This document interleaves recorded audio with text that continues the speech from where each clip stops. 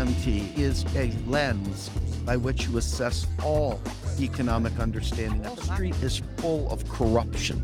It is baked in to every aspect of our society. 1900s, Lenin was predicting global finance capital would do all the things it's doing today. This is written over 100 years ago. All right, everybody, it is Steve, the Rogue Scholar, and I don't have a specific topic today other than the things I put up on the screen. If you look at the name of this, it's like there's just so much crap out there that I could focus on, so much stuff that I could raise to talk about. And I figured that there's kind of I don't know if it's a great stream per se, but it's definitely a series of things that you watch the way people follow these breadcrumbs and the results they come up with are amusing, to say the least. So, I was watching today on The Hill and Rising as Bree Joy Gray took on the national debt and the debt limit and stuff like that. And I'm not going to play the clips because, you know, everybody doesn't know this stuff, but Bree has a huge audience. And I'm available at any given time to have talked to her, to shed light on the subject, to be a guest, to do whatever. Talk offline, privately, doesn't. But on Rising, she talked about how the national debt was unsustainable. And she talked about how, it was concerned about who we owe. And it was just wild to see somebody who has been around some MMT folks, but still believes the national debt is a thing. But she's not unusual. She's average. She's rank and file with the rest of the pundits out there, be it alternative media or regular mainstream media, that get the debt ceiling incorrect, that get the concept of the national debt incorrect, that fundamentally don't understand how money works, do not understand the fundamentals of federal finance, do not understand the world in which they live in because they do not understand how the financial system works. As a result of not understanding how the financial system works, suddenly crazy takes become the norm because everybody listens to their favorite people. And when those favorite people don't understand economics, like for example, last night on Status Quo, I was explaining about, once again, the national debt. And somebody said, "Oh, Richard Wolff is really good on the national debt, really good on this MMT thing." And I'm like, "What?" Like, I think to Star Trek and I think of Bones, talking to Jim Kirk, and Kirk's like, "Hey, can you show me how to play Parcheesi?" And you could see him saying, "I'm a doctor, not a board game guy," right? Why is it that Richard Wolff can't say, "Hey, I am a Marxist economist that focus on microeconomics. I don't understand macro. Talk to my friends over here." Why can't he refer you to the experts in that field? Why does he feel compelled to mislead this huge audience he has? Once again, speaking past his point of knowledge. This is a universal problem. The ego doesn't allow people to say, "I don't understand. I don't know about this. It doesn't make sense to me. I'm not sure I'm right. Can you fact check?" Instead, they just go out there and say things. Suddenly, Richard Wolff is telling people that the United States government borrows from corporations. You can't make this up. Literally, he went out there in front of his huge audience telling people that the United States federal government borrows from corporations. The national debt. Let's get this straight. There are several ways we can get money into the system. And when you drill down deeper and you look at federal spending, the Treasury can create greenbacks, the mint can create coins, and the bank, the central bank, The United States Federal Reserve can create Federal Reserve notes. Okay. Those Federal Reserve notes have interest on the reserves that they create. The United States government pays interest on reserves. There is a limit to how many greenbacks can be spent into the economy a year if they want to. I think it's something like 300 million, which isn't enough to make a dent in society because the law that governed greenbacks was written back during the time of Lincoln. Okay. But when you look at what the national debt is, the dollar is a unit of account and it equals debt. So when the fucking government spends money into the economy through the central bank, it creates a dollar reserve, an interest bearing dollar reserve. That right there creates the debt. The national debt is the sum total of every untaxed dollar in the economy. And so what the government does is by law, it sells bonds when it spends new money. It doesn't need to. This is an anachronism. An anachronism is when they say something that's no longer relevant, something that maybe was something back before Methuselah, okay? Something that's irrelevant today. Well, selling bonds is not required. It's required by law, but it doesn't serve an actual purpose in terms of financial. What they do with selling bonds is create a safe asset for people to save in. Okay, that's it. That's it. And so I've said this countless times, but for those big platforms that want to talk about the national debt incorrectly, by the way, and spew it to huge audiences and mislead millions of Americans, mislead them all over the place, chasing their tail about a fake, fraudulent national debt. Well, shame on you. The answers are there. You just have to check your ego at the door. Okay. The truth of the matter is that when China buys goods and services with the United States, they have a whole bunch of US dollars. What the fuck does China want with a bunch of US dollars? Now, it can trade those dollars for a currency that it wants to save in, or it can do what it frequently does, and that is buy US treasuries with its US earnings, with its US dollar earnings. And it puts them in there. Why? Well, if they earn 1.5 points of interest on that money, and you put $1 trillion into treasuries or into these bonds, 1% of interest on that is huge, right? Huge. But we don't owe them money. It's not like we're borrowing their money. Okay. And every dollar of interest paid is not paid for by taxpayers. They're already pre-funded. They already know if this is a 3-month treasury note, we're going to go ahead and budget the money aside for the additional 3 months of interest at the agreed upon rate. That is not passing on debt to our grandchildren. And yet that's the narrative. The narrative is, hey, they're going to go ahead and sell our country out to China, to Russia, to Iran, to some other place. And they play on those right-wing fears. And all of a sudden, people are like, oh my God, the debt is unsustainable. We've got to reduce the deficit. We got to cut spending. We got to do whatever.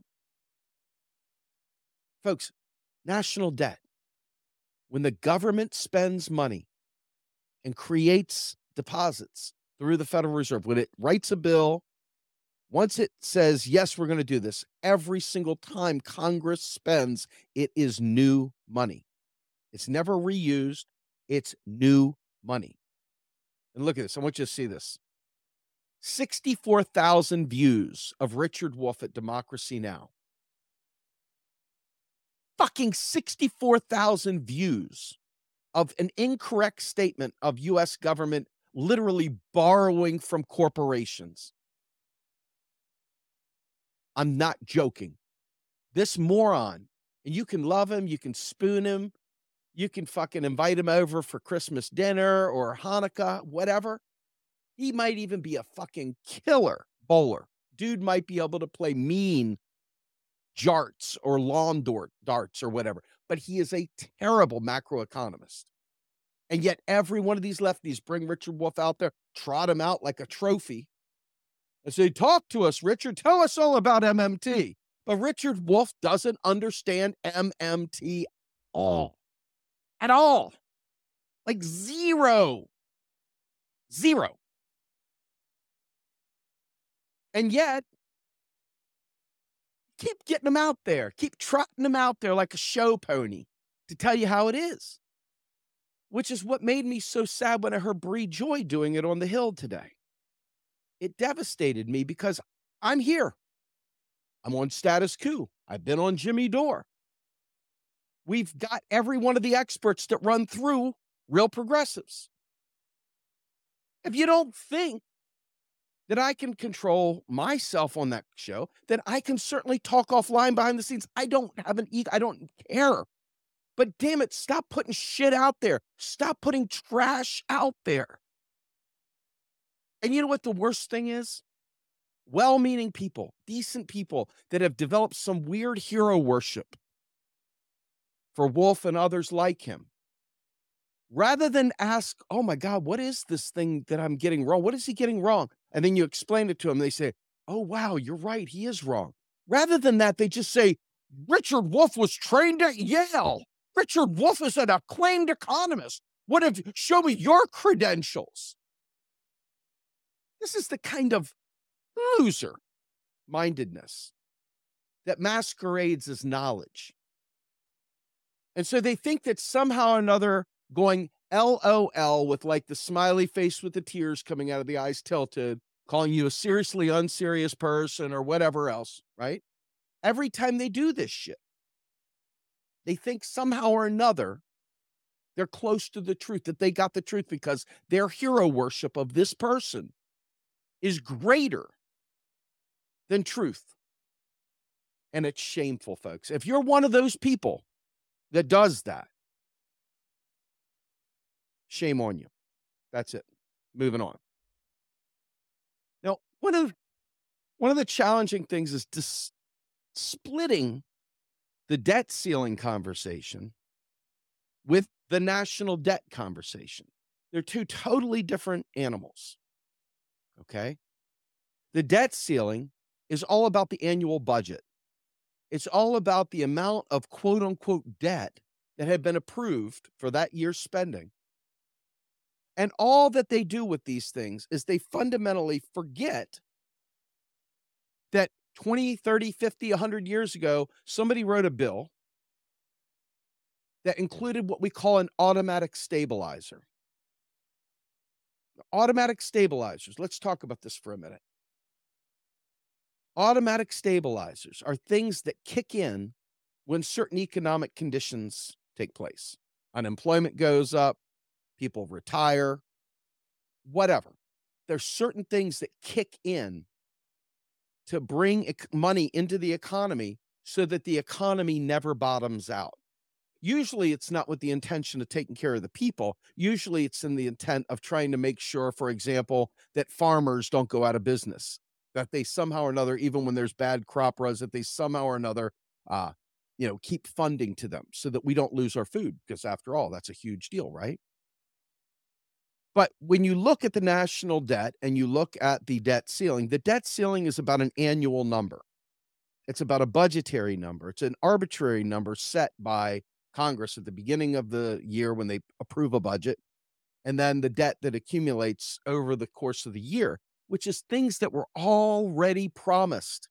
They were bills that were already written, already passed by the full House, Senate, and President, signed into law, and then spent and then approved. The contracts were written.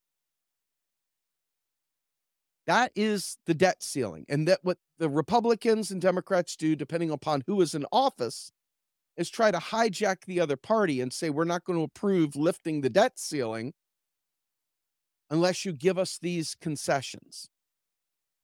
So it's a political game, and it happens just about every single year.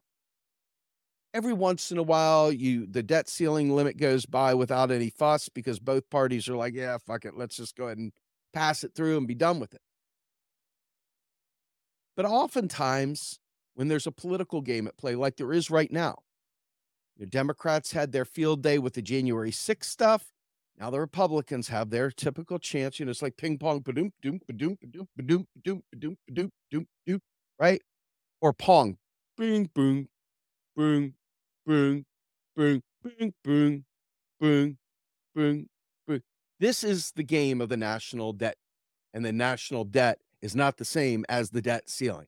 National debt is the current running of all untaxed dollars since the dawn of the nation, since the beginning of the nation, every untaxed dollar that exists in the economy. That's your national debt, that to a penny, by the way. Okay, to a penny. So national debt is forever. Debt ceiling is just this annual budget this year. That's it. So there we've talked with Ray about minting the coin. And to Bree Joy's credit, she brought up minting the coin. And she, did a pretty decent job of covering at least the coin. But then right on the heels of talking about the coin, she said, "While that's all fine and well, and MMT says this, that, and the other." And by the way, within the MMT community, there are those who would say that minting the coin is nothing but a gimmick. And then there's those on the other side of that are champions of mint the coin that are say, yeah, it may be a gimmick, but it's an intentional gimmick that shuts down this idiotic debate once and for all. Okay. So anyway, long story short, the debt limit is something that will be debated until we mint a coin or finally tear the fucking curtain back and show you that the Wizard of Oz is a tiny little man. Okay. With, he's probably an incel, right? Hiding behind the curtain, raging all about. And you find out he's a little tiny imp, Mr. Kazoo from the Great Kazoo from Flintstones or something like that. Right. I don't know. But the fact is that it's a stupid thing that they purposely use. And the reason why the Democrats won't expose it and kill it is because they know when the Republicans are in there, they want to be able to do the exact same fucking thing. And by the way, thank you so much, Double K. I did not realize this, but she just gave us a nice, big old fat $50, $49.99 super chat. And all I can say is thank you so much. Let me put that up on the screen. Went by without my notice. So thank you so much. Anyway, with that said, okay, the national debt being the sum total of every untaxed dollar from the dawn of time, okay, from the dawn of the country, okay, we have never once had a problem with the national debt because it's not debt like you and I know. You and I, like I take out a $500 credit card payment. All of a sudden, I've got bills coming in. It may not be much. It might be $10 a month, $50 a month. Who knows? Whatever it is. If I can't pay that, then they're going to come after me with fines, fees, and penalties. And eventually they may take me to court. Okay. But for the government, it creates currency. So it's its own debt. It creates debt on purpose. We shouldn't call it debt, but it is debt. The only reason why it feels weird to call it debt is because debt to us, we're peeling from a very, very finite pool of money we've earned or maybe little interest we've earned somewhere or whatever. Federal government creates the money it spends on interest payments. The federal government creates the money brand new every time to pay its bills. The federal government creates new money every time it pays national debt, which is nothing more than the people. China rolls up big bucket full of dollars. They're like, what the fuck are we going to do with this? We use yuan over there in China. We don't use dollars. Although if you go to the Beijing or you go to the Forbidden Temple and all the other stuff, you can find vendors and stuff that will take dollars just as quickly as they will Chinese money. I think it was 7-1 back when I went to China. But the point I'm making is that China knows it doesn't need these US dollars, not in the way we think we do. And so they park them, they buy treasuries with the money they earned. We didn't borrow it from, they earned that money. They earned that money doing business with our country. And they're sitting there with a big fat wad of US dollars like, "What do we do with this?" "Well, let's earn a freaking 1% interest on it," and they throw it in, buy bonds. That's it. That's it. You understand what I'm saying? That's it. If you say something other than that, why? Why would you say something other than why would you go in front of 64,000 people, Richard Wolff, and tell them that the United States federal government borrows from corporations? And the worst part is fellow travelers will hear Richard Wolff, and those dumb fucks will sit there and say, "Well, Richard Wolff said that the national debt is the US government is in debt to corporations and it borrows money from corporations." And you're like, "Jesus Christ, you mean in order for me to be part of your lefty little party, I've gotta be stupid too? You mean you mean the left has to be dumb to be solidified, to have solidarity? We all have to flush our brains down the toilet of the knowledge we have, adopt this moronic position that the United States government borrows from corporations in order to be acceptable? Oh, well, now he's in the know. Oh, shit. You heard him. Yeah, you just said what Richard Wolff said. Richard Wolff said fucking borrowing from corporations. I mean, if there was ever a derp meme where the eyes are going different ways, let it be a Richard Wolff one. Let it be a fucking Richard Wolff one. And those people that share it around and shoot you down without asking about the concept, without talking through it, they just, "I'm defending Richard. I can't possibly hear anyone say anything that doesn't say what Richard said." Those people, that's embarrassing to be that much of a simp, to be that much of a fanboy, to be that un un unintelligent? I don't know, what would you call it? To be that ignorant? I don't know, to be that sycophantic? I don't know. But I do know this. This leads me to electoral politics. On my journey from the right wing to socialism, one of the things that I had to do was literally delete a Master of Business Administration, a Master of Science. I had to delete so much shit from my brain. And I had to delete almost every aspect of things I've seen to be able to buy into the belief that we can vote our way to progress. I literally had to flush away almost everything I learned just to hold on to that last sliver of belief that our current system allows us to select our representatives and that they listen to us about the bills and things we need to survive. I know what I believe now, and I've put it out there for years. Number 1, I don't believe that we can vote our way there. I also don't believe we're ready for revolution. I also don't believe third parties have a chance of breaking through the duopoly because the duopoly is the gatekeeper. They're literally the ones that block people from getting on the debate stage. It isn't the League of Women Voters, it's the Republicans and Democrats. And by what measure would they ever choose to allow a third party on the stage with them, except for the fact that they think the third party would be so embarrassingly dumb that maybe it wouldn't hurt them, but otherwise they're gonna protect their interests. They are the gatekeepers. It's not we can be as angry and as pissed as we wanna be, but unless we're willing to take real, honest, direct action, and I'm not gonna specify what that direct action is, but you can use your own brain to realize that sitting back, door knocking, phone banking, donating, cheering on a candidate every 2 years, 4 years, whatever, hasn't exactly been what you call a successful way of getting the progressive agenda forward. Would you agree? I hope so, because you have no evidence to suggest that a progressive agenda has in any way, shape, or form taken hold.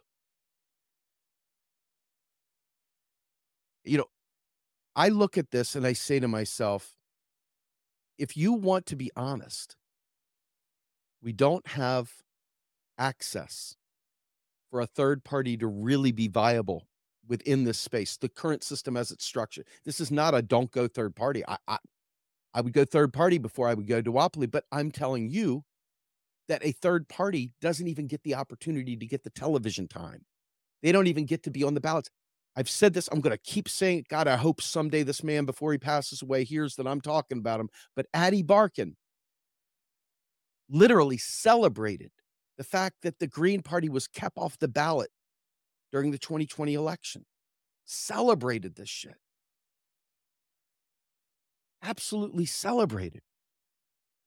But the reason why is because judges are appointed by parties, by governors, by elected reps within their parties. Everybody knows who the donor base is that got them into power. And instead of being courageous and willing to be one-termers and be fired later or whatever, and stand on truth and be honest, they cater to who put them in power, which is the donor class, which is the capital class, which is the real owners of society right now. And it doesn't have to be that way, by the way, but it is. And make no mistake about it, it's very deeply entrenched. We talk about the deep state. Well, the deep state is just non-elected people that have been careerists in the government that have access to privilege, whether it be the CIA, whether it be other department heads, just the workings of the government. So you've got the parties that are corporations that have no legal responsibility whatsoever to quote unquote voters or to have a real primary of any variety. Zero. They have zero legal requirement, even though they have a stranglehold, a duopoly hold on the electoral process. They have absolutely no requirement for you, the people that would be governed, to have a say so in who the representatives will be. They have every right as a corporation to select their reps. And because you've got simps out there that will deride you for not voting for one of these duopoly parties, you will then in turn, if you're a normie, will turn voluntarily vote for the trash hand puppet they put up there. I assure you, you have not seen a single president, not in our lifetime anyway, who has really truly championed the people. Even Obama, when he said he was going for health care, what did he do? Before they even began negotiating, he had already pulled the public option. Why is that? Because they are not there to serve. This is not meme worthy. This is not just some sort of Coolio thing. I'm telling you the facts. They do not serve the public. They serve capital. They are there just like the police force is there, just like the military is there to clear markets, to protect capital, to protect private property, and to protect the moneyed class, the moneyed interests. Period. So, out of nowhere, everybody's trying to figure out who's going to primary Joe Biden as if it matters because the Democratic Party has no requirement whatsoever to run a primary, even. They have no requirement to allow the results of that primary to determine who the representative would be. And out of the blue, now Marianne Williamson, who I don't know her from Adam. She might be the greatest thing in the world. She might not be. I've heard some of her takes, and they've been less than progressive, shall we say? A lot of establishment friendly stuff. Worse about Palestine, worse about Ukraine. She's got some very, very sad takes. The fact that she would simp for Joe Biden, the fact that she's not staunchly pushing Medicare for all, the fact that it doesn't even matter because in the end, her job, if I'm being honest, and just like Bernie's job, was sadly to make the left feel like they had a stake in the election, get as many people involved to believe, "Oh my god, my candidate," and then when that candidate capitulates and endorses the shit candidate they select, they're counting on the vast majority of the left that was disaffected, that got excited about the primary, but now no longer has a dog in the race. They're expecting them to fall in line and vote for this person. But it really doesn't matter because in the end, it's really about just, can we make this look like we've had a real fair election? Can we make it look so that it doesn't have that stink? Well, you see how many elections have been contested lately. And it has nothing to do with whether or not it's valid or not. The intent is because we are already starting to see cracks in the integrity of the system. The veneer is wearing off. The facade that makes it look legit is wearing off. It's thinning. You're starting to see through. And too many people are starting to see through. So when you have someone like a Marianne Williamson, the best you can expect is that they would be a message bearer, that they would be out there taking difficult, challenging positions and pushing the incumbent or pushing that person deeper into a more leftist position. But Marianne Williamson has already said basically in the end that she would go along with the party. And that's very problematic. That's very problematic, right? I mean, this look, I'm telling you right now, I don't believe in any of this stuff, right? So it's challenging as fuck for me to even give any gravitas towards these pitched battles. But because I know you'll get inundated with news about Marianne and you'll see the fights on Twitter and you'll see the fights in YouTube. My eyes wanna roll back so far I can see, like, the inside of my brain, inside of my skull. It's like snooze fest. But this is going to become a thing, and for a period of time, there will be people that will be door knocking, phone banking, trying to make fetch happen, but if you remember the movie, fetch never happens. But, I say to myself, my third party friends, the system requires X number of votes in the House to pass a bill, and it requires X number of votes in the Senate to pass a bill. And then the president gets that bill and gets to veto or sign it, right? If you're a third party and you get 3 people, miraculously get 3 people into Congress, they have to manage within that system.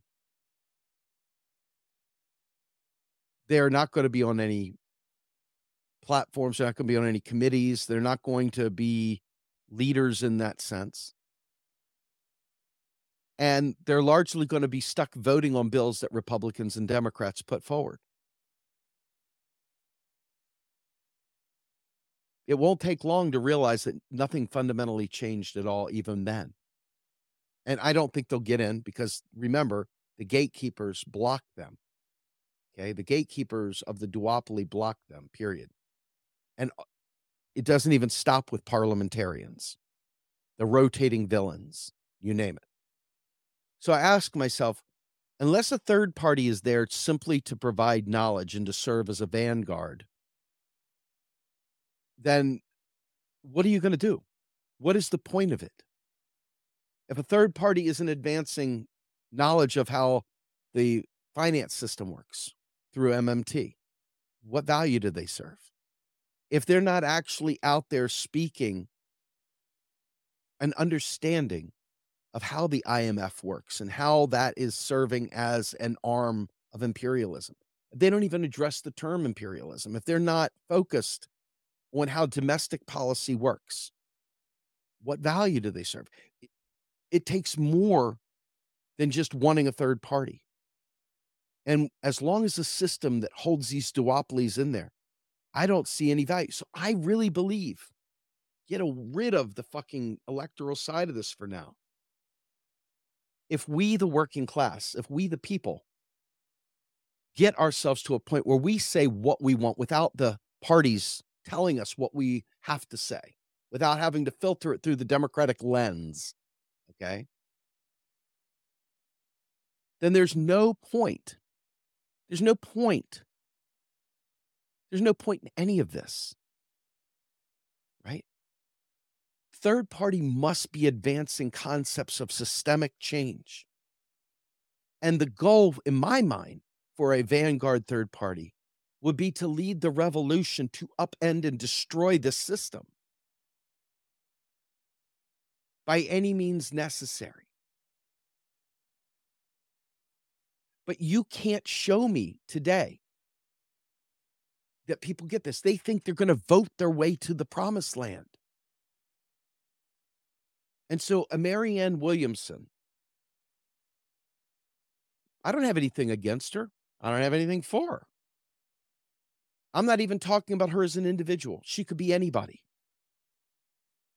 I'm telling you that it is all a waste of time. It's a waste of time.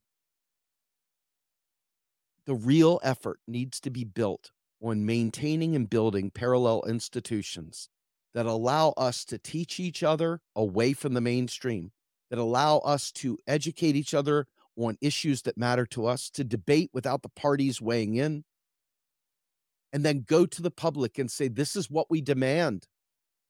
And if those parties don't, we have enough organization that's not conditional on the ebbs and flows of the election cycle, that we are always in place to have an answer for the hope that lies within and to be prepared to govern in a post-electoral world, in a post-duopoly world.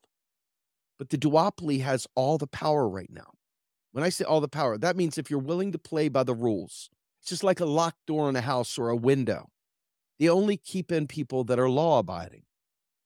People that are willing to break and entering and go through your front door and break your window, it's not going to stop them. Okay. So in my mind, we need to be focused on educating each other because we've been lied to. It's almost like we need an anti-cult or a cult deprogramming group to help people withdraw from the duopoly, to help people withdraw from the mainstream media, to help people withdraw from the lies they've been told. There are people that know the truth, heard me say this for 7 years, and still believe the establishment narratives. I'm not joking. They still believe the establishment narratives. They still believe the establishment framing, and they still believe that if they vote a few more people in, wow, change will occur. See, I think the hardest thing to realize is that we're overmatched. And when I say overmatched, I'm not saying we don't have any options.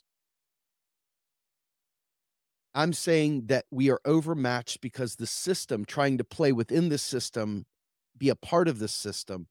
It's kind of like going to somebody's home turf where the turf requires a special shoe, but all you have are flats. You have dress shoes. And so they run up and down the field. It's not like you're not the better team, but because they have their own rules and they have their own field, they have all the advantages. They get to hire the referees. They get to change the rules as they want. That's the way it is with the Republican and Democratic Party having a stranglehold on starting with the debates, down to the elections, down to every aspect of our society. These two corporations have legal standing that surpasses our ability to force them to bend a knee to do our will. We are not important to the way that they run and operate. So, because so many people are plugged into that system, all the information they get, all the news that they get, all the analysis that they get comes through that lens. And so everything that you say that doesn't have the red and blue treatment on it is like, does not compute, does not compute, does not compute. But we have to. My guy Wesley right here, Wesley Wiles, he says some things that annoy me. I love you, Wesley. I hope you take what I'm about to say here the way I mean it. But he annoys me because he's a really smart guy and he goes into some territory that I think is too soon. I don't think we have enough people to the basics that the United States government creates money out of thin air. Just that alone. And that the national debt is nothing more than the money supply. Those two things alone, that the US government doesn't borrow from foreign countries. If we could just get people to understand that, and we could get them to understand that the states are just like you and I or a business. The federal government is very different. If we could get them to understand that, the world would change overnight. But most people, even when they hear it, they resist it and they go back to watching some trash YouTube channel that tells them otherwise, or listen to some failed Marxist economist that has been wildly successful telling all the wrong things. But Wesley does a lot of good stuff because I love history. Wesley loves history. Wesley sends me stuff. It's stuff that I know you're not ready for all the time. Because I can tell because I get to hang out with normies and different platforms I'm on. I get to see the audiences and the way people act on tons of different platforms. Most people cannot grasp that their Congress does not serve their needs. Most people cannot grasp. And so, with that in mind, taking you to the next thing, talking about the Enlightenment and the French Revolution and bourgeois race science and stuff like that, just too deep a well. It's not a deep well. It's not a well that shouldn't be gone down into. It's just a well that needs a warning label. Because every time you destabilize one thought in someone's head, it has 100 million synapses tied to that one thought that create roadways in your brain and thoughts and how things come together. So if you try and tear down too many strongholds at once, the ability to reconnect all those synapses in your brain and rewire the way you process data becomes really challenging. Trust me, I watch people go into full like if I were doing Men in Black and I had the choo-choo and then deer in the headlights. Deer in the fucking headlights. No joke. Most people are deer in the headlights on basic things. I'll give you another example, a perfect example of why this matters. In the United States, there's something called the Treasury's General Account. The Treasury's General Account resides within the government sector. In other words, everything in the government, money doesn't matter within the government. Money is irrelevant within the government. It only matters when it's outside the government, so it can procure goods and services outside. But inside, it has no meaning. And so, for a technicality to prevent overdrafts, they create this thing called the TGA. And the Fed or whatever will deposit money into their profits. They'll go pop into the Treasury's general account. They'll keep that thing filled up to ensure that no overdrafts occur, that the payments will always go through. But it's within the government sector. It means nothing. But you tell that to somebody who is one of these very, very, very serious people. All of a sudden, they want to tell you about the Treasury's general account. They want to tell you all about the Treasury's general account and how taxes really do fund spending because they're just simps. They can't get it. But the reality is that the Treasury and the federal government, et cetera, this is like the cloud in the internet. If you say, hey, where did it go? You see the lightning bolt going out to the cloud. You see that? Well, the cloud is 100 million routers and switches and dense wave division multiplexing and freaking Label switching, MPLS, all these protocols, things that don't make a shit's bit of difference to you at all. But inside the cloud, all kinds of shit's happening, routing decisions. Do I go to the right? Do I go to the left? Hey, I'm getting a ping off of that IP address. Hey, what's going on over here? Doesn't mean shit. The bottom line is that you're sending a bit from station A across the country to station B, and it travels through the cloud. Well, it's the same thing within the federal government with the Treasury's general account. See, guys like me, I just skip that shit. And I'm like, look, fucking taxes are deleted. They don't mean anything. And they don't. They're gone. In the real world, they don't exist anymore. Well, Steve, haven't you heard of the Treasury's general account? My eyes are rolling back in my head. I'm seeing the top of my brain pan. It's obnoxious and annoying.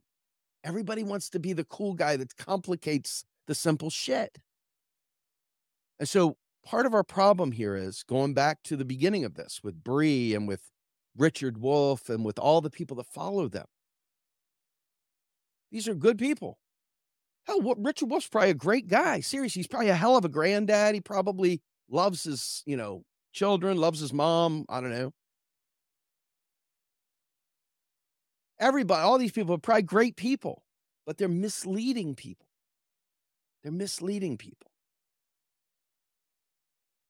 And so with that, I just want to state for the record, I won't be supporting Marianne Williamson. I won't be supporting Joe Biden. I'm going to use this time as they go through this as an opportunity to teach people the way the system works. I'm not going to get amped up. I'm not going to get emotional. I'm just going to simply focus on the myths and legends that are being presented to us each and every day. Because we need a vanguard. It doesn't need to be a third party that joins in the electoralism. We need a vanguard. We need a vanguard that will help bring about the change we need in this country. A workers' revolution with a modern flair. The days of Eugene V. Debs are over. We have a different society. Everything's different. The material conditions are different. Everything about today is different than yesterday. And for those people that are digging into Marx, remember, Marx was scientific. So you'll see that he contradicted himself at times because as new information came, he changed with new information. That's the way it should be for all of us. When we're presented with new information, we should change. We should evaluate it and then make a decision and change, not just change randomly. We need to evaluate things. And right now we're at a stage in our society where if we don't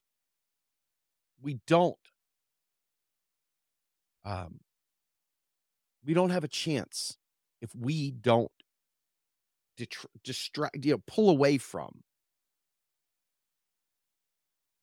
these lies and educate ourselves. So to me, the way forward is to educate the people, to continue to build institutions with mutual aid, legal aid. People need to understand the law, and they need to understand what's possible, and they need to understand tactics and how to change it. But unfortunately, the vast majority of people would rather go to TikTok. So with that, it's 12:58 my time. I got to get back to the day grind. But I hope that you all will stop listening for infotainment purposes and think with me, talk with me. Let's work together to find a way to get some strong people, some people that believe in building parallel institutions. And let's start working together, please. People that are willing to do things, not people that are willing to type and shit. I need people that are willing to show up and do things. We need that committed nucleus to make it happen. Otherwise, it's just pissing in the wind and wasting time. And so with that, I'm Steve Grumbine, the Rogue Scholar, and I'm out of here. If If you enjoyed this podcast and would like to support our efforts, please take a moment to subscribe and check out our other work on the Real Progress in Action YouTube channel and visit our sister organization's website at realprogressives.org.